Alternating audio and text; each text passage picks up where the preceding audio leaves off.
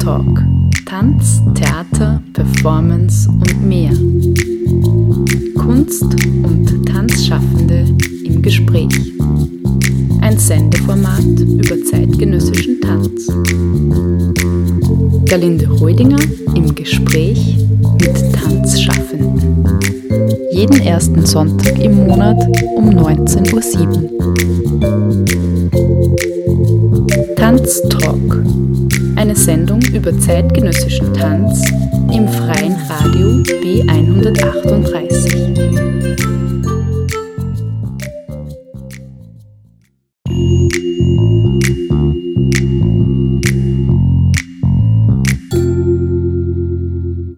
Name, Jahrgang, Geburtsort. Mein Name ist Silke Grabinger. Ich bin 1981 geboren in Wels in Oberösterreich. Berufsbezeichnung, Choreografin, Performerin und Künstlerin. Ort, an dem du gerade lebst und arbeitest. Ich lebe gerade in Linz und Wien und arbeite im Gliskop. Das Gliskop ist ein interdisziplinärer Raum am Spallerhof in Linz und eine ehemalige Kapelle, die in einem Kaiser Franz Josef Haus in der Gimplinger Straße 8 sozusagen unser neues Zuhause ist.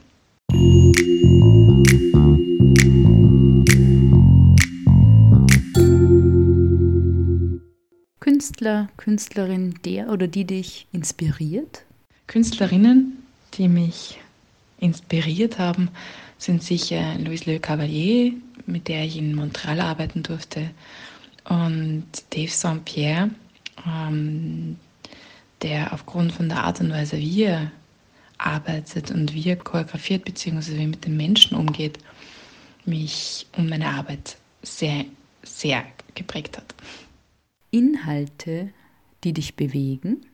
Inhalte in meinen Arbeiten sind meist Biografien von Frauen, beziehungsweise ist es so, dass das Interdisziplinäre mich sehr interessiert, dadurch, dass mein Background ja im Design und Film beziehungsweise Raumstrategien als auch jetzt mittlerweile Creative Robotics.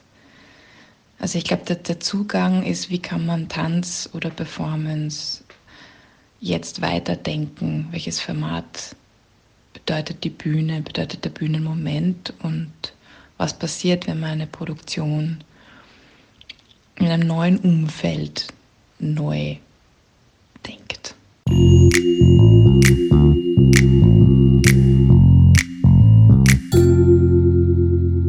Ein besonderes Bühnenerlebnis?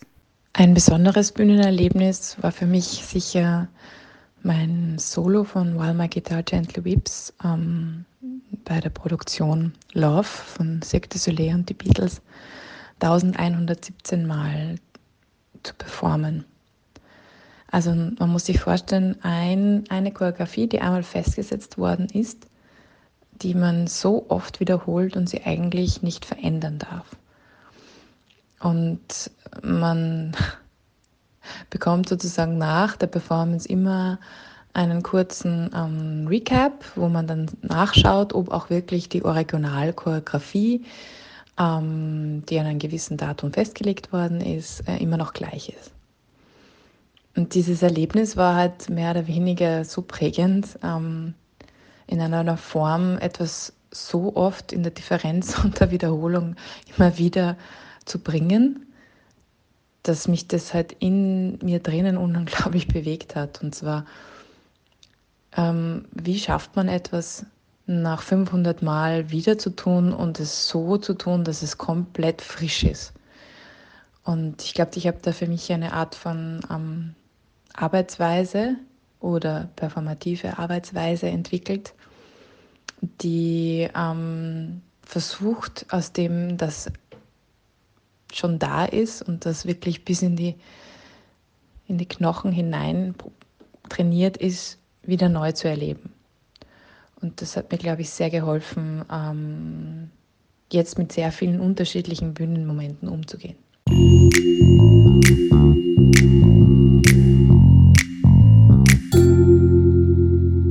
Warum Tanz?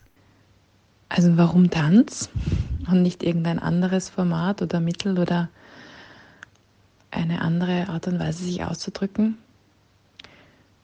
Ich glaube, dass durch den Körper vielschichtig und in einer unglaublichen Tiefe, also für mich persönlich, ich einen Ausdruck finden kann. Und die Sprache ist halt immer eine übersetzbare. Also eine Sprache ist immer auslegbar. Und doch habe ich das Gefühl, dass ich mit dem Tanz, der natürlich unglaublich lesbar ist in unterschiedlichen Arten und Weisen, mich genauer in einer Art und Weise befinde, wie man denn das versteht, was ich denn gerne sagen würde.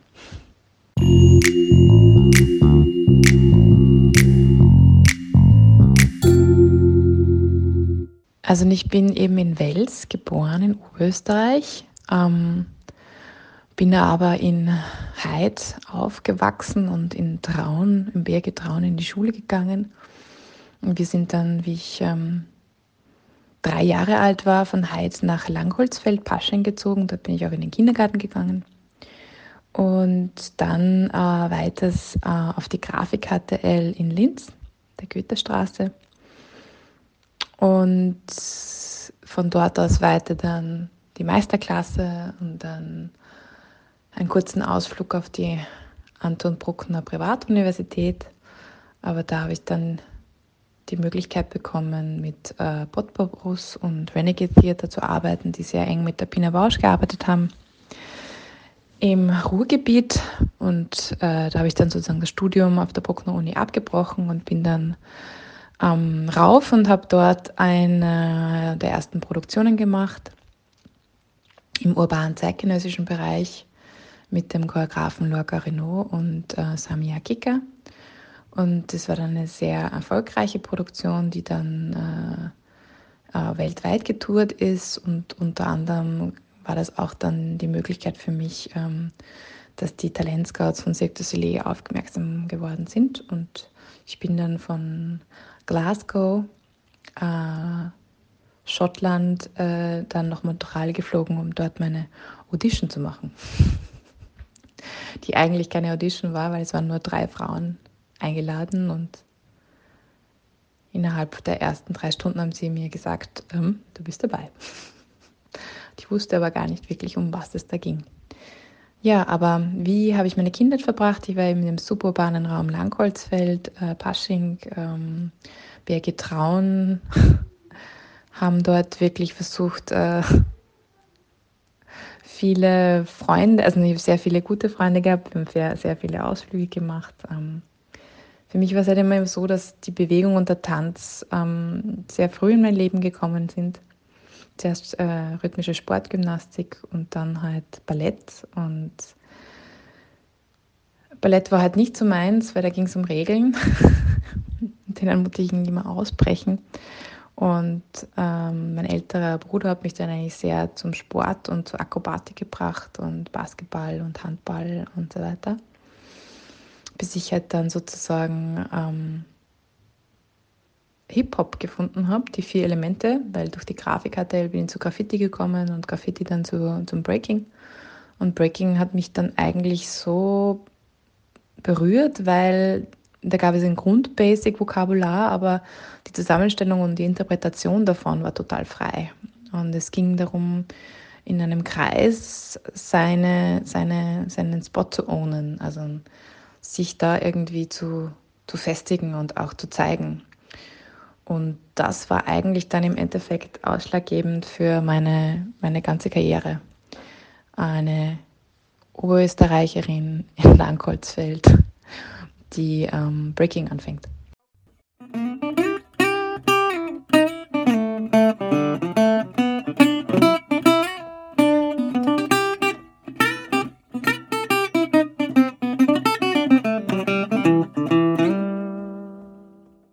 Ich habe sehr viel Sport und Akrobatik und rhythmische Sportgymnastik gemacht und alles, was irgendwie mit Regeln und Tanzausbildung zu tun hat, war immer für mich eher schwer. Also mich irgendwie ein Regelsystem unterzuordnen. Das ist irgendwie immer mit mir geblieben, beziehungsweise würde ich mal sagen, ich bin auf jeden Fall in meinem Zugang eine Autodidaktin. Das ging auch so weiter in Form von, das war eigentlich so eine Spezialität von mir, dass ich halt damals, wie ich das Leh gekommen bin, für die so einen eigenen Stil hatte, weil ich ja eigentlich keine Vorausbildung hatte. Ich hatte schon eine Vorausbildung. Ich meine, ich habe jahrelang internationale Wettbewerbe gemacht im Breaking und hatte die Möglichkeit, mit zeitgenössischen Choreografen zu arbeiten, hatte die Möglichkeit, mit Pina Bausch mich auseinanderzusetzen und mit ihrer Company und hatte sozusagen eine eigene Grundausbildung. Und dann nach Silke ging es halt weiter. Da gab es halt dann einen Dave St. Pierre, da gab es einen Daniel Esraello, da gab es eine Marge Gillis, die halt alle mit mir gearbeitet haben. Und dann danach, wie ich dann zurück bin nach Österreich, gab es dann die Möglichkeit, durch mein Projekt Versuchsperson mit 12 unterschiedlichen Choreografen zu arbeiten. Und zwar nicht in Form von Gruppen und Gruppenstücken oder Gruppenperformances, sondern One-on-One. Und dazu muss ich kurz erklären, was Versuchsperson ist. Also, wie ich zurückgekommen bin nach Europa, ist mir halt aufgefallen, dass halt die Produktionssysteme eigentlich überall gleich sind. Es gibt einen Producer, es gibt einen Regisseur, Choreografen und dann die Tänzer dazu. Und da gibt es eine gewisse Hierarchie. Ja? Und ich habe mir gedacht, was passiert, wenn man das umdreht? Und habe damals mit Michael Stollhofer und Karl Regensburger, Michael Stollhofer damals noch Szene Salzburg und Karl Regensburger nach wie vor Impulstanzfestival, das Konzept entworfen, dass wir uns unterschiedliche internationale, als auch Österreich ansässige Choreografen suchen und dass die mit mir jeweils 10 Minuten arbeiten und dass ich aber gleichzeitig die Performerin, also die Versuchsperson bin, als auch die Producerin. Und da sind dann sehr spannende 10 Minuten Werke entstanden. Also um ein paar also zum Beispiel Michel Laub, ein postdramatischer Regisseur aus Belgien, oder ein Philipp Riera von Superamas, oder ja, also ein Hubert Lepka aus Salzburg oder ein Philipp Riera. Wie gesagt, ich konnte dadurch unterschiedliche Arbeitsweisen kennenlernen und hatte halt die Möglichkeit, das mit ihnen One-to-One zu machen. Und das ist halt schon einfach nochmal eine ganz andere Art und Weise, Dinge zu verstehen in einem Arbeitsprozess oder wie könnte man Stücke angehen oder wie könnte man performativ Dinge umsetzen.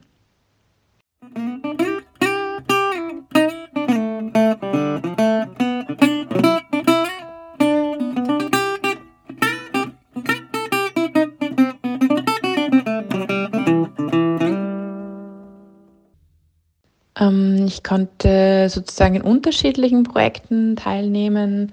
Das waren dann meistens entweder Auftragsarbeiten oder selbst nur als Performerin. Also ich war zum Beispiel bei der Klangwolke zweimal jetzt mittlerweile, Blödsinn, 3-mal dabei. Einmal unter Hubert Lepka als Alice Zuse. Beim Babychat durfte ich dann Luftakrobatik am Helikopter machen und danach halt Train surfen, beziehungsweise auch einen tänzerischen Part machen und einen Sprechpart. Wie gesagt, zum Beispiel auch bei einer Produktion über Elektra in Salzburg damals, bei den Salzburger Festspielen. Das war gemeinsam mit der Big Art Group New York. Ja, unterschiedliche Projekte und Produktionen. Ich konnte mit Louis Le Cavalier in Montreal in Kanada arbeiten, mit Benoît Lachambre, auch mit ihm unterschiedliche Zugänge von Arbeitsweisen lernen und auch mit ihm in seiner sehr somatischen Arbeitsweise, die ja komplett konträr zu meinem Background in Breaking stand. Ja, also ich glaube, das ist nach wie vor für mich sehr spannend, nicht nur Choreografin zu sein, weil ich habe ja 2008 Silke gegründet in Wien, eine ansässige Company, die sich eher mehr auf Großproduktionen und Solos von mir konzentriert. Großproduktionen wie zum Beispiel Moving Architecture gemeinsam mit Bernhard Lang, wo wir die Architektur vom Austrian Cultural Forum New York in ein Stück gegossen haben. Und wie soll ich sagen, also die Arbeiten haben mich alle geprägt und ich bin jedem dankbar, als wenn es eine Auftragsarbeit war, also wenn ich nur Performerin war. Also letztes Jahr zum Beispiel war ich in Luxemburg bei einer Produktion dabei von The Black Cat, habe ich mit Frank Hoffmann gearbeitet. Aber nach Silke war das sozusagen die Produktionscompany, die eben sich mehr so auf klare Bühnenarbeiten für erwachsenes Publikum konzentriert hat. Dann spürte ich so 2012, nachdem ich die Eröffnung vom Shakespeare Festival gemacht habe und dass ich da irgendwie auch eine Linie verfolgen möchte mit Silkflüge. Das ist eine Company von mir gewesen, die eben in Oberösterreich sich dann in der Tabakfabrik Linz ihre Stätte hatte und jetzt mittlerweile das Gliskop dort probt. Und da ging es halt eher mehr darum, den Experimentalraum zu fördern. Das heißt, auch Projekte oder Performances umsetzen zu können, die vielleicht für junges Publikum sind oder junge professionelle Performer als Team hat. Und da konnte ich mich jetzt die letzten 10 Jahre sehr ausprobieren und habe das sehr genossen. Also Silke ist weiter parallel dazu bestanden als mehr eben Großformatik und Solos, und Silkflüge war dann wirklich vollkommenes Experimentalfeld. Und jetzt seit letztes Jahr gibt es auch das Silk-Gliskop, unsere eigene Performancestätte am Spallerhof in der Gimpflinger Straße 8.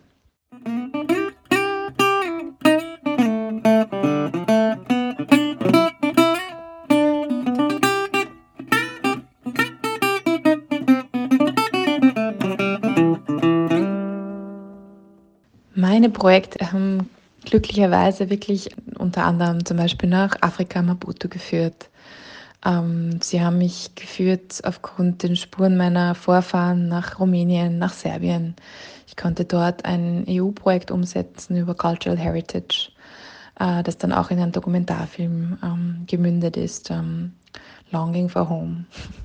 Ich plane jetzt gerade eine Kooperation mit Australien, wo es darum geht, dass wir die Arbeit von Gertrude Bodenwieser, Demon Machine, dass wir sozusagen jetzt in einen neuen Versionen Try der Suche nach der originalen Dämonmaschine bis zur Umsetzung vom technischen Zeitalter bis ins Digitale umgesetzt haben. Und jetzt wäre natürlich spannend, den ganzen Research nochmal nach Australien zu verlegen, weil es gibt die österreichische Seite und die australische.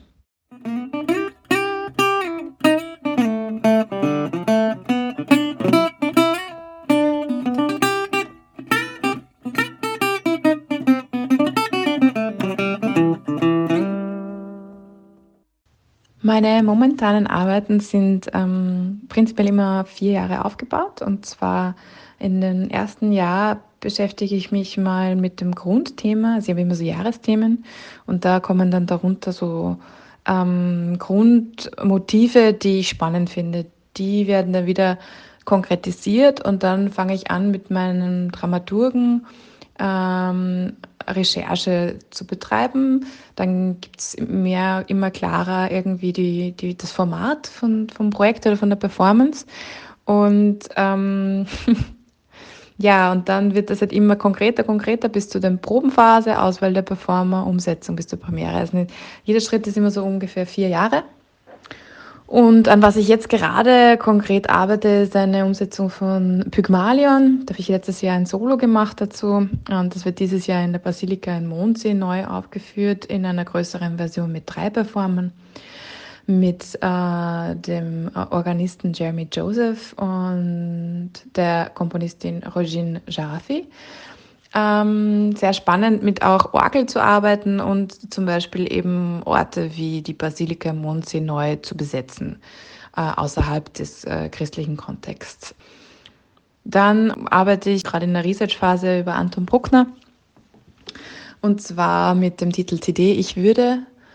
Ich versuche eine Art und Weise, Bruckners Musik in eine choreografische Sprache umzusetzen.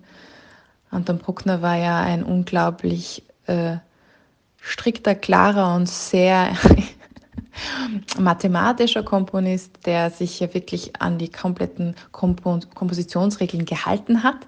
Und das ist, glaube ich, eines der fantastischen Dinge überhaupt an ihm, dass er aufgrund dessen ohne Ausbruch, wie zum Beispiel Wagner und so weiter, diese Komponisten haben sich ja immer ein bisschen dann auch ausgelehnt, aber er lehnt sich in einer sehr fast konservativen Ebene nicht heraus und schafft trotzdem etwas Großartiges.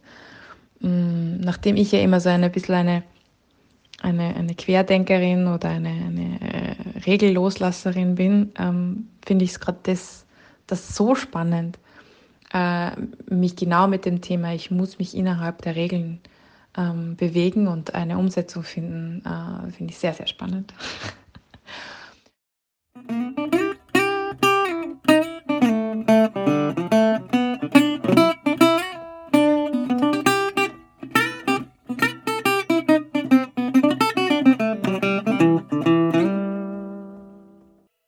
Ja, und unsere dritte Geschichte, an der wir arbeiten dieses Jahr, ist Split Subject. Wir arbeiten mit Spot von Boston Dynamics und Quapture zusammen.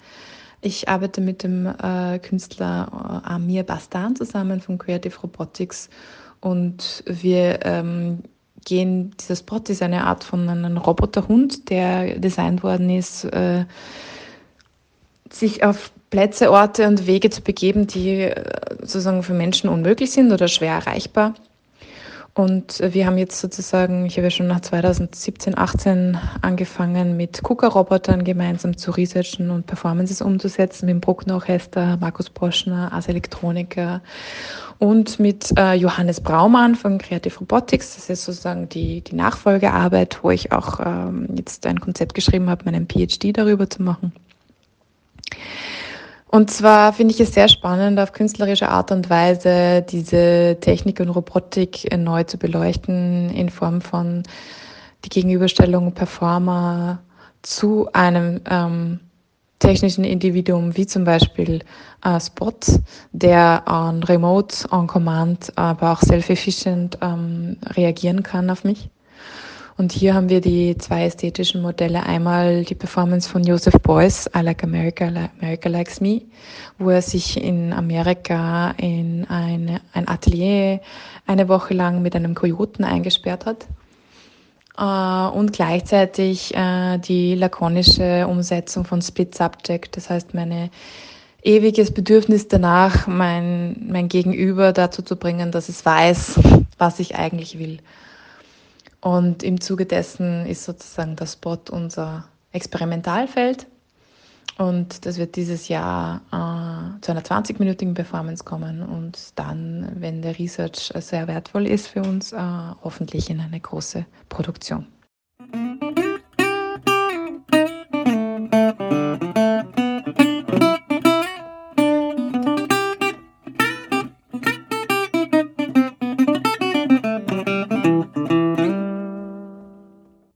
Nebenbei gibt es natürlich schon wieder die Anfangsarbeiten für die nächsten 4 Jahre, und was mir halt jetzt gerade momentan sehr am Herzen liegt, ist einfach unser Team zu stärken vom Bliscope. Wir haben ein sehr wundervolles Team, auch die Möglichkeiten dieses interdisziplinären Raums neu auszuschöpfen.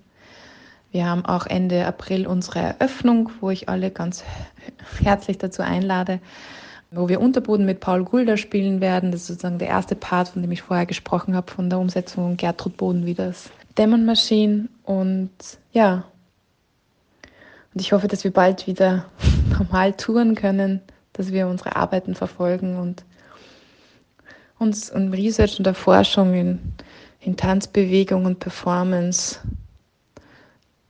weiter formen können. Ja, das wäre mein großer Wunsch, dass das jetzt bald wieder zu einer Normalität kommt.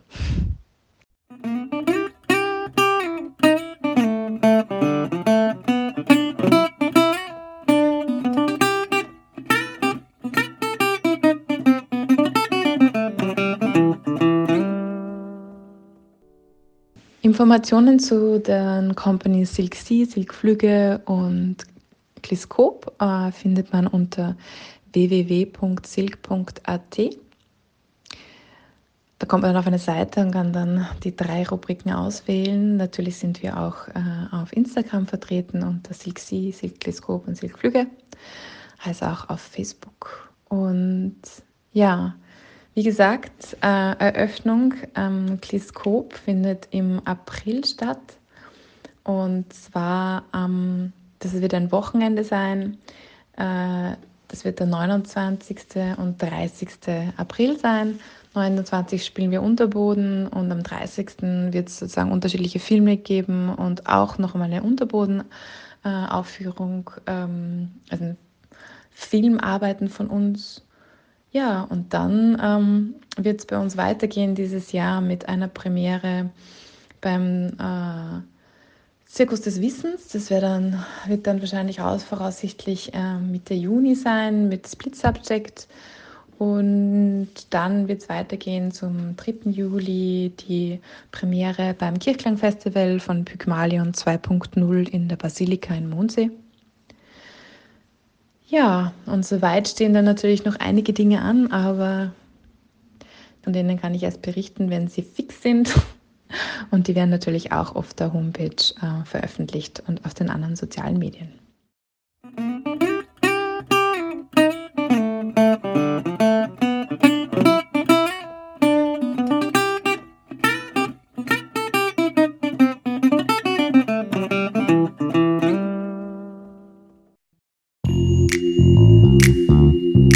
Tanztalk. Tanz, Theater, Performance und mehr. Kunst- und Tanzschaffende im Gespräch. Ein Sendeformat über zeitgenössischen Tanz. Gerlinde Rödinger im Gespräch mit Tanzschaffenden. Jeden ersten Sonntag im Monat um 19:07 Uhr. Tanztalk. Eine Sendung über zeitgenössischen Tanz im freien Radio B138.